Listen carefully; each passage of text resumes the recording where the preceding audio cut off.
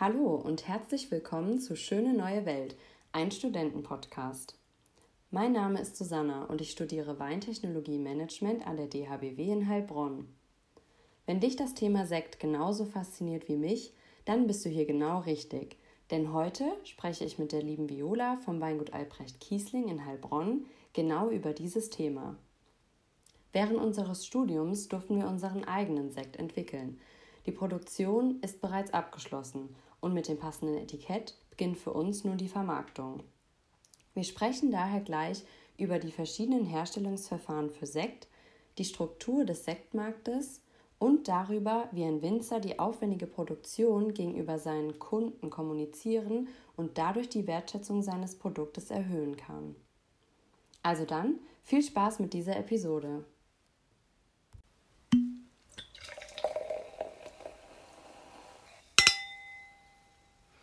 Hallo liebe Viola, schön, dass du heute hier bist und mit mir den Podcast aufnimmst. Ich würde dich als erstes bitten, dich vielleicht noch mal kurz vorzustellen für alle Hörer, die dich noch nicht kennen. Ja, gerne. Ich freue mich auch, dass ich heute dabei sein darf. Ich bin die Viola Albrecht vom Weingut Albrecht Kiessling. Wir sind in Heilbronn im schönen Württemberg angesiedelt.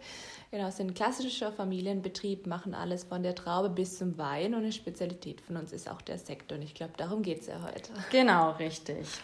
Seit wann bist du denn hier mit im Weingut drin? Ja, tatsächlich seit 5 Jahren. Also ich habe erst nach dem Abitur eine Ausbildung gemacht in der Pfalz Rheinhessen, habe ein bisschen über den Tellerrand der Weinbranche hinausgeschaut und war dann in Geisenheim und habe Weinbau-Önologie studiert und seit 2018 bin ich jetzt im elterlichen Weingut und war zwischenzeitlich noch ein bisschen im Ausland, Italien, die Romagna-Region und in Neuseeland, ja in der Marlborough-Region. Okay, das klingt auf jeden Fall nach einer sehr spannenden Reise. Da steht einigen Studenten, denke ich, auch noch viel bevor. Kannst du ein bisschen beschreiben, was sich jetzt im Weingut verändert hat, seit du mitwirkst oder auch deine Schwester, die sicherlich auch schon einiges übernimmt jetzt? Es ist ganz viel Bewegung im Weingut, im Betrieb. Ich sage immer zu den Kunden, zu den Gästen, ja, seit ich zu Hause bin, haben die Eltern eigentlich noch mehr zu tun. Also ja, wir haben einige neue Fenster aufgemacht, aber behalten klar unseren Fokus. Wir sind sehr, sehr regional vermarktend und machen deswegen hier auch viele Verkaufsaktivitäten und machen alles mit der Familie und sind selbst auch viel in der Produktion noch tätig. Genau, und zu den Aktivitäten, was wir vielleicht noch zusätzlich machen, seit ich zu Hause bin. Wir machen ein Afterwork einmal im Monat und ich mache sehr, sehr viele Weinproben. Wir sind jetzt auch, wenn man mal die Produktion beleuchtet, nachhaltigkeitszertifiziert und arbeiten da im Weinbau sehr ökologisch und sind ambitioniert, immer besser zu werden. Und wir haben viele verschiedene Produkte und auch die Sektsparte wächst. Wir haben mittlerweile 5 Sekte auf der Karte. Neuzugang ist ein Cremant, ist auch ein bisschen auf meinem Mist gewachsen. Auch der Petnat war so eine Errungenschaft der jüngeren Generation von der Luisa und mir. Und genau, also ist einiges Neues passiert über die Zeit und meine Eltern hatten auch angebaut. Und seit ich zu Hause bin, steht der Neubau und haben wir noch mehr Möglichkeiten, auf dem Weingut Dinge zu unternehmen. Also einiges. Ja. Ich denke auch, das ist sehr spannend, das jetzt mal so zu sehen, wie der Wandel ist. Das ist bestimmt auch was noch einigen WTM-Studenten bevorsteht. Da stellt sich auch immer wieder die Frage, steige ich in den elterlichen Betrieb überhaupt mit ein? Möchte ich das? Die Selbstständigkeit auch irgendwo? Und natürlich gibt es da einige Auseinandersetzungen wahrscheinlich auch dann mit den Eltern. Die Sekte hast du ja gerade schon angesprochen und auch den Petnat, auf den wollen wir auch nachher nochmal eingehen. Kannst du vielleicht noch mal kurz die Herstellung vom Sekt ein bisschen erklären? Was gibt es für Unterschiede und dann auch, wie läuft es bei euch ab? Wie stellt ihr euren Sekt her? Ja, Sekt ist ein ganz, ganz spannendes Produkt und es gibt eine riesen Varianz an verschiedenen Qualitäten. Man kennt es, wenn man im Supermarkt vom Regal steht, man kriegt von 2,50, es gibt sogar noch günstigere, bis Open End nach oben keine Grenzen gesetzt. Und das kann man tatsächlich auch schmecken. Wir haben Unterschiede in der Produktion. In Deutschland gibt es viele große Betriebe, die sich darauf professionalisiert haben oder spezialisiert haben, die im Großraumverfahren industriell fast auch Sekt machen und es gibt ein paar kleinere Betriebe, auch Großbetriebe, die das nach der nobleren Variante der Flaschengärung machen. Vielleicht nochmal, um alle abzuholen, der Unterschied zwischen Perlwein und Sekt. Beim Perlwein, auch Sekko genannt in Deutschland, haben wir einen Stillwein, dem Kohlensäure zugesetzt ist. Kann auch eine natürliche Kohlensäure sein, die durch eine Gärung aufgefangen wurde, entstanden ist und dem Stillwein hinzugesetzt. Bisschen wie bei unserem Mineralwasser. Ja, man weiß, die blubbern ein bisschen größer. Wenn man einschenkt, entweicht die Kohlensäure vielleicht ein bisschen schneller. Ja, beim Sekt haben wir das noblere Pendant dazu. Wir haben eine natürliche Kohlensäure, die im Produkt selber durch eine zweite Gärung entsteht. Und jetzt gibt es eigentlich über 95% der deutschen Sekte werden im Großraumverfahren hergestellt. Das heißt, wir ernten die Trauben im August, September, also ganz, ganz früh wäre August, jetzt in den ganz, ganz heißen Jahren, aber normal eigentlich im September. Dann brauchen wir circa ein halbes Jahr, um den Stillwein, den Sektgrundwein zu erzeugen. Der macht dann erstmal die erste Gärung durch. Dann schicken wir den Sektgrundwein in eine zweite Gärung, indem wir Zucker und Hefe zugeben. Natürlich, die Hefe braucht auch ganz viele andere Botenstoffe, Vitamine, Mineralien, Wertstoffe, die vom Boden kommen. Wir brauchen schon tolle Trauben, dass wir die zweite Gärung schaffen. Die zweite Gärung findet im Großraumverfahren jetzt in einem großen Drucktank statt. Drucktank dickwandig, damit wir die Kohlensäure, die während der Gärung entsteht, im Tank bewahren. Dann nach 3 Monaten wird unter Druck filtriert, die Hefe rausgenommen, unter Druck abgefüllt und fertig der Sekt. Also das Verfahren ist schon ziemlich schnell. Auch länger wie der Stillwein, die Prozedur, aber die Produkte sind schneller auf dem Markt. Bei der traditionellen Flaschengärung brauchen wir auch ein halbes Jahr für den Sektgrundwein. Dann schicken wir den Sektgrundwein in die zweite Gärung und füllen direkt auf die Druckflasche, auf die Champagner- oder Winzersektflasche, dickwandig, schwere Flasche. Verschließen erstmal mit dem Kronkork, dann findet die Hauptgärphase auf der Flasche statt. Und dann lassen wir die Flaschen erstmal 9 Monate ruhen. Das ist eine Veredelung auf der Hefe. Die Gärung dauert so 1 bis 4 Wochen, je nach Konditionen. Und dann, wenn wir direkt nach der Gärung die Flaschen aufmachen würden, dann würde die Hälfte der Flasche leer sein, ja, noch ganz, ganz unharmonisch. Jetzt beginnt erst die Reifung der Sekte. Das passiert 9 Monate, die lagern dann auf der Hefe. Und je länger die Sekte auf der Hefe, umso schöner die Kohlensäure aufgebunden, umso mehr kriegen wir so ein bisschen die Länge, Fülle, Kraft und Charakter in die Sekte. Und nach den 9 Monaten müssen wir jetzt die Hefe irgendwie aus den Flaschen bringen. Ja, das nennt man Degorgieren im Fachjargon. Dafür, das ist auch sehr, sehr viel Handarbeit, stecken wir die Flaschen auf Rüttelpulde. Das sind auch so Holzkonstruktionen und rütteln die Hefe in den Flaschenhals an den Kronkork und klären sozusagen die Sekte auf natürliche Art. Die wird nicht filtriert. Es gibt dann am Schluss auch noch ein bisschen Feinhefe in Schwebe, aber das ist dann sogar förderlich für den Geschmack später. Dann kommt der Prozess des Degorgieren. Der Kronkork wird entfernt, der Hefepfropf schießt raus. Wir haben einen Druck von 6 bis 7 Bar auf der Flasche und schnell Daumen drauf, Flasche hoch. Heutzutage wird kalt degorgiert, der Hefepfropf wird eingefroren, dann können wir die Flaschen behutsam umdrehen, aufs Band stellen, maschinell den Hefepfropf rausschießen lassen. Dann haben wir einen Sekt Zero Dosage, also staubtrocken, weil die zweite Gärung auf der Flasche komplett durchgelaufen ist. Wenn wir jetzt einen milden Sekt machen möchten, haben wir jetzt noch die Möglichkeit, eine Versanddosage dazu zu geben. Eine Tirage sagt man auch, ein paar Tröpfchen Wein mit Zucker versetzt oder Süßwein, nur um die Restsüße einzustellen. Am Geschmack wollen wir gar nichts drehen, der soll so bleiben. Dann kommt das Stopfen drauf, die Agraffe, das Drahtgestell, dass der Kork schön in der Flasche bleibt und wir den Druck bewahren, die Kapsel zur Versiegelung, das Etikett, und dann genießen wir den Sekt tatsächlich in der gleichen Flasche, wie er produziert wurde.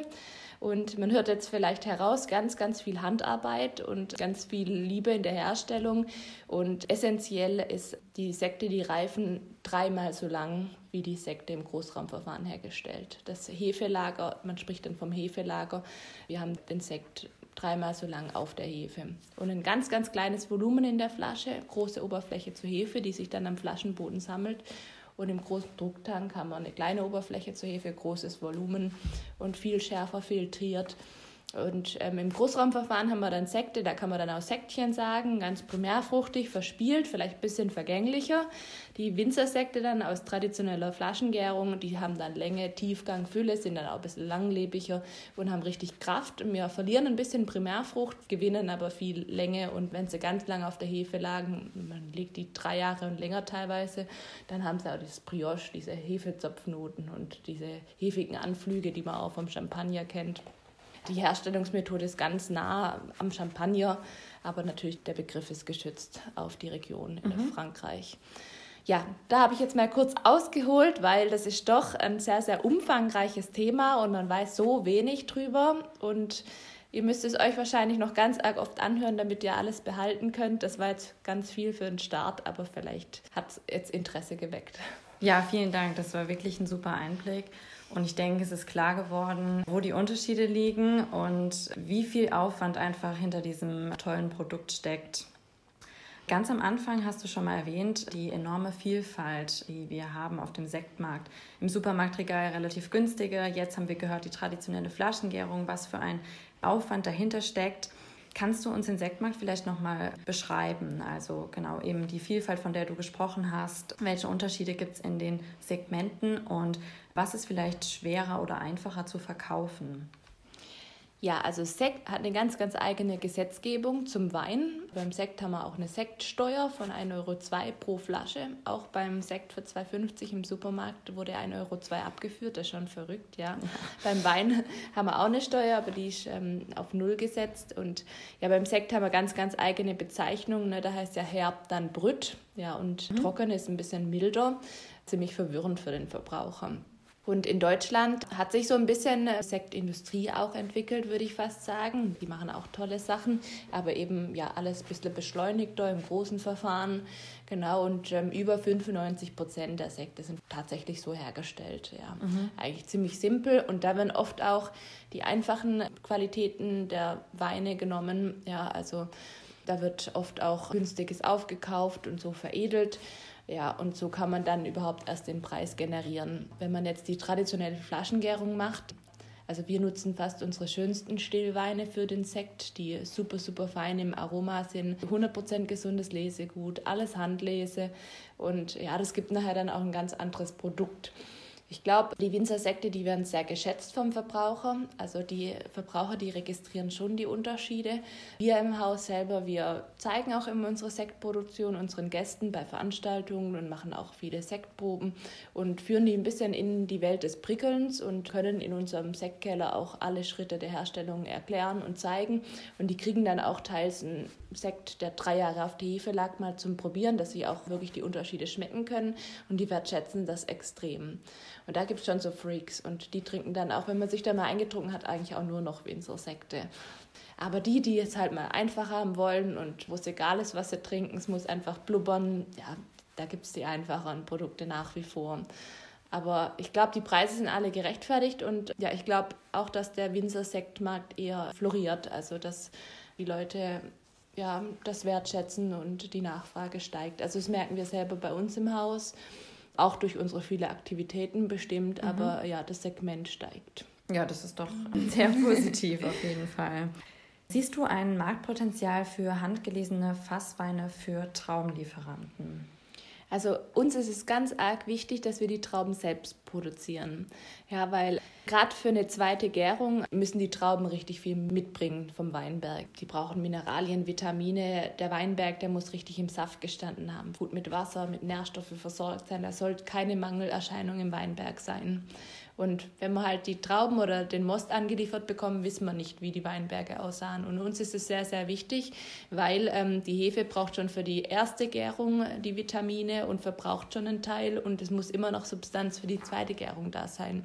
Und da wir die traditionelle Flaschengärung ja auf der Flasche machen, die zweite Gärung, können wir nicht jede einzelne Flasche kontrollieren in der Gärung. Und wenn es da Gärstörungen und Gärstockungen gibt, dann ja, ist das Produkt nicht marktfähig und ist ein zu großes Risiko für uns. Und für uns ist wichtig, dass wir die Weinberge gesehen haben, die Trauben gesehen haben und uns dann behutsam sicher sein können, ja, dass wir die zweite Gärung gut schaffen. Sonst ja, bereitet es einem schlaflose Nächte. Also ich sehe da nicht so ein großes Potenzial. Ich glaube, wenn man dann nicht nur den Most geliefert bekommt oder den Sektgrundwein und vielleicht vorher die Weinberge checkt, dann kann ich es mir vorstellen, oder dem Traubenproduzent dann Vorgaben macht, wie er produzieren soll. Das kann ich mir dann eher vorstellen, dass man da Geschäftsverbindungen aufbauen könnte.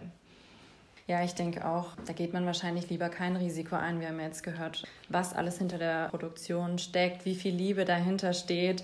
Und wie du schon sagst, da will man wahrscheinlich auch im Weinberg einfach auf Nummer sicher gehen. Und uns ist auch eher wichtig, eine kleine Produktion und fein. Also wir wollen das nicht nachhaltig beschleunigen und den Verkauf beschleunigen. Das ist für uns nicht nachhaltig. Wir wollen mit dem Weinberg wachsen, wenn wir wachsen.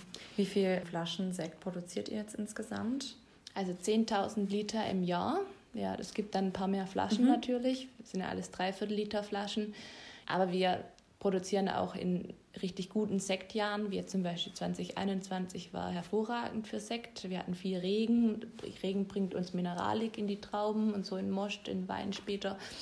Und es war ein bisschen kühler. Wir brauchen ja dann auch Sektgrundweine mit 11 Volumenprozent, weil wir durch die zweite Gärung noch Alkohol dazu bekommen. Und da machen wir dann oft ein bisschen mehr in kühlen, tollen Jahrgängen, regenreichen Jahrgängen. Ja, und da können wir dann auch von zehren. Wir lassen die dann lieber ein bisschen länger auf der Hefe. Ich habe ja vorher demonstriert, wie lang der Herstellungsprozess ist. Und ein Sekt ist dann frisch, wenn er frisch degorgiert ist, entheft ist. Und man kann den auch gut länger als 9 Monate auf der Hefe lassen. Ja, die gewinnen dann eher, als dass sie verlieren. Und in ganz, ganz heißen, sehr, sehr trockenen Jahren machen wir eher weniger Sekt, weil die sind dann nicht so gut geeignet. Welche Rebsorten produziert ihr? Und auf den gesamten Markt gesehen, was sind die Rebsorten, die am meisten produziert werden? Was sind jetzt vielleicht so Rebsorten, die im Kommen sind? Wie sieht da so die Marktsituation aus? Ja, also meine Eltern haben 1981 mit der Sektproduktion gestartet. Da ist mein Vater dann gerade aus Geisenheim nach Hause gekommen, aus seinem Weinbau- und Önologiestudium. Und der hat auch das Sektprojekt da belegt und hatte richtig Spaß an dem Produkt. Vorher haben wir das gar nicht gemacht. Damals haben die Eltern auch gesagt, klein und fein, und haben mit 2 Sekten gestartet. Das war der Weißburgunder Sekt und Lemberger Rosé Brüt. Lemberger Rosé, weil einfach Lemberger eine ganz, ganz wichtige Rebsorte für uns ist und sich durchs ganze Sortiment zieht, aber schön Brüt im herben Bereich, macht richtig Spaß, eher ein bisschen leichter in der Farbe, dass wir nicht so viel Gerbstoff später im Sekt haben und der filigraner sich zeigt. Und Weißburgunder, ja, es ist, glaube ich, bekannt, dass die Burgunder einfach schöne, weiche, cremige Sekte machen und ergeben, wird ja auch viel in der Champagne benutzt. Und ja, das finden wir eine sehr sektgeeignete Rebsorte.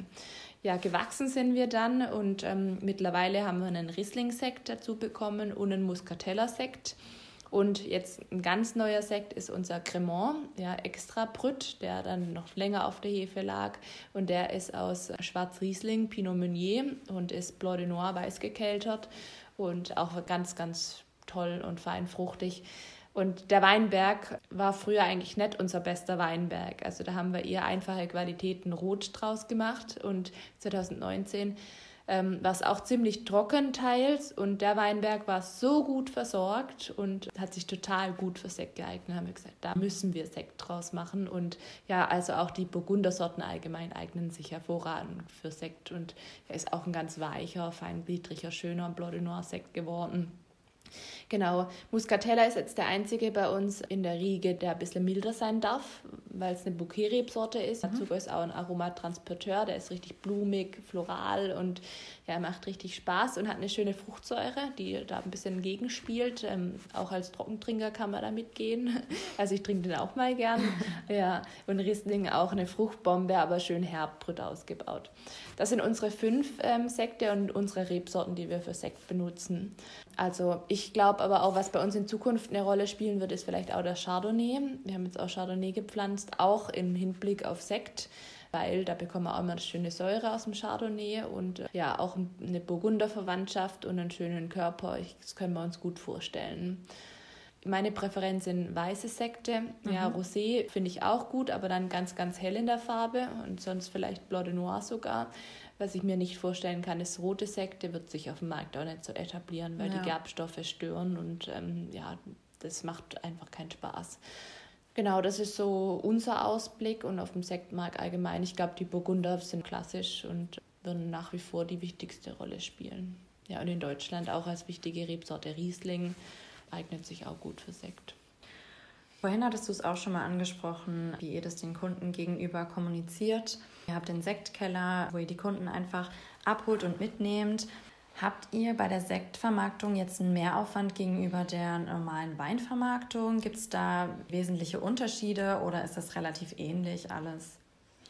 Ich glaube, Sektvermarktung, gerade wenn man im Premium-Bereich unterwegs ist, bedarf mehr Kommunikation dem Kunden gegenüber. Der Wein, da weiß der Kunde schon viel drüber, aber über die Sektproduktion bin ich immer erstaunt, wie wenig der Otto-Normalverbraucher weiß. Den irritieren die Preise, der steht ratlos vorm Regal und der ist echt dankbar, wenn er da ein paar Infos drüber bekommt.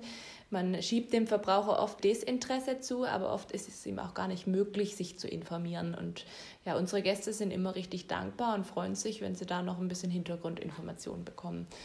Und natürlich auch beim Sekt finde ich, ist auch ein sehr interessantes Produkt und ja noch mal viel umfangreicher wie der Wein.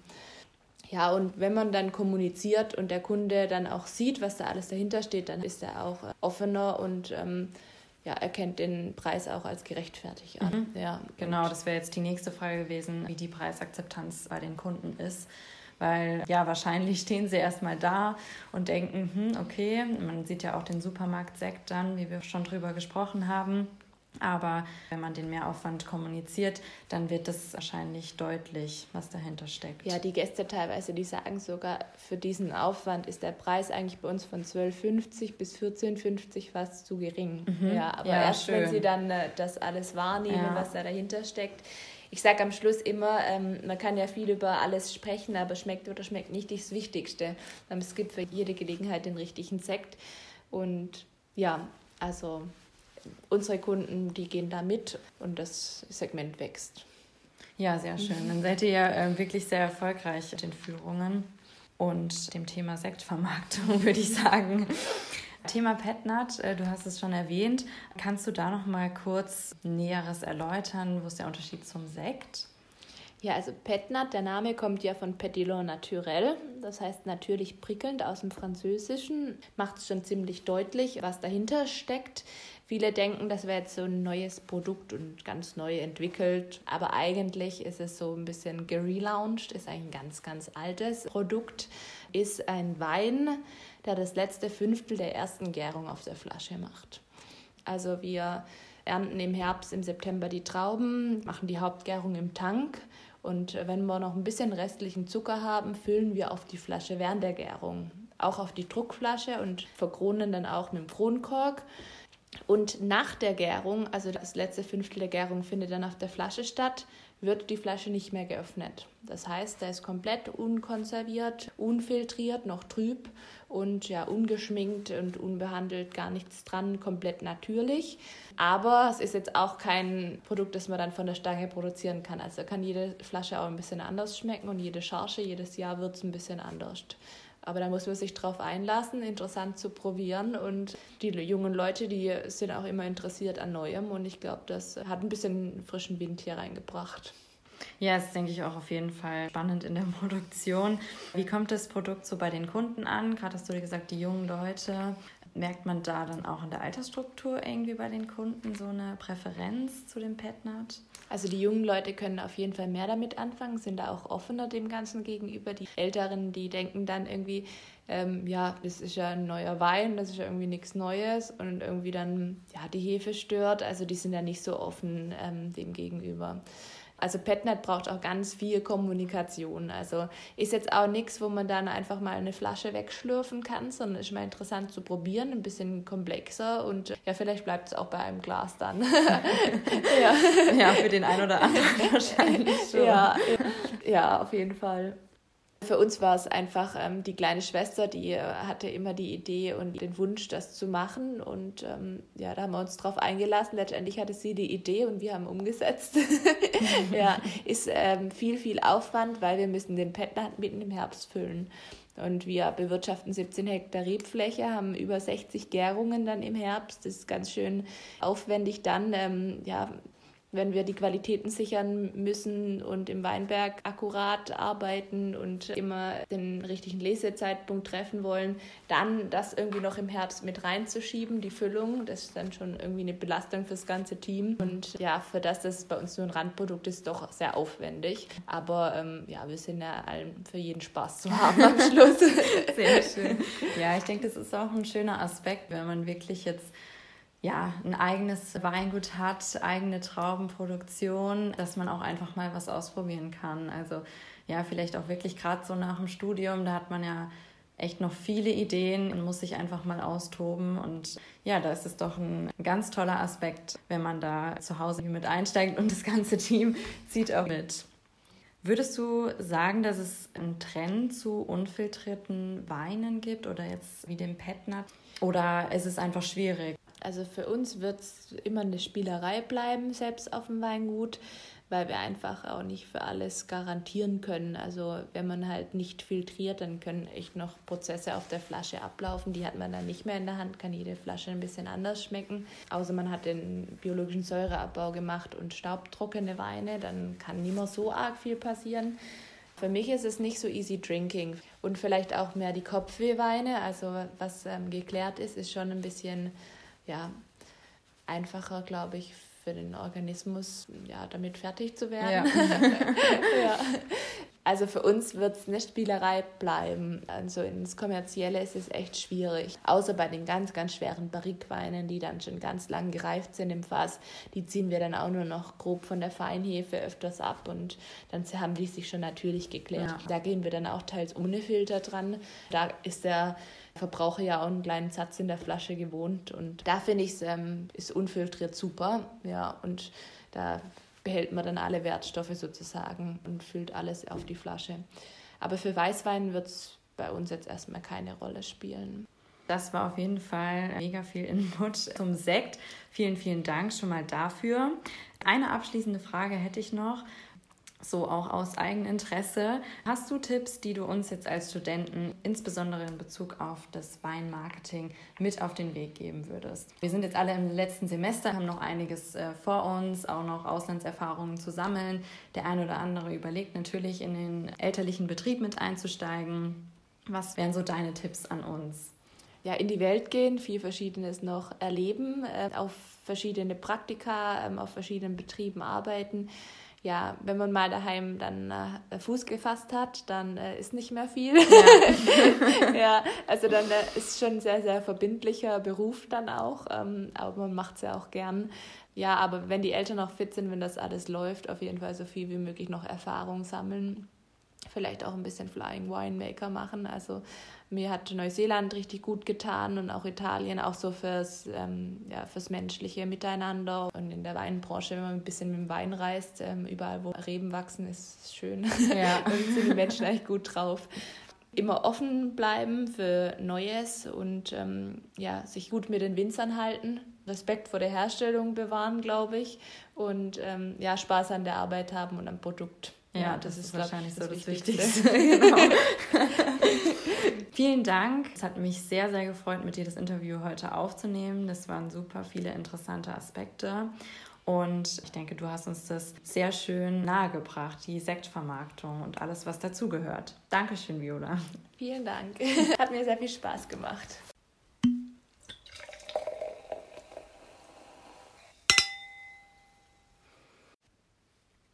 Das war wirklich ein spannender Einblick in das Thema Sekt und dessen Vermarktung, bei dem ich viele hilfreiche Tipps mitnehmen konnte.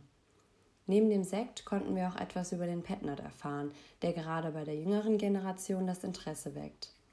Wir haben von der Vielfalt gehört, die der Sektmarkt bereithält, von großen Produzenten wie Henkel bis zu regionalen Erzeugern. Ich denke, hier bleibt es weiterhin spannend, wie sich die handgemachten Sekte der Winzerinnen und Winzer gegenüber den industriell gefertigten Sekten am Markt durchsetzen. Da spielt die Preisbereitschaft der Konsumenten und deren Verständnis für die Sektherstellung natürlich eine entscheidende Rolle. Daher ist es für die Winzerinnen und Winzer umso wichtiger, den Kunden gegenüber das Produktionsverfahren eines Sektes und eben alles, was hinter dem fertigen Produkt steckt, zu kommunizieren.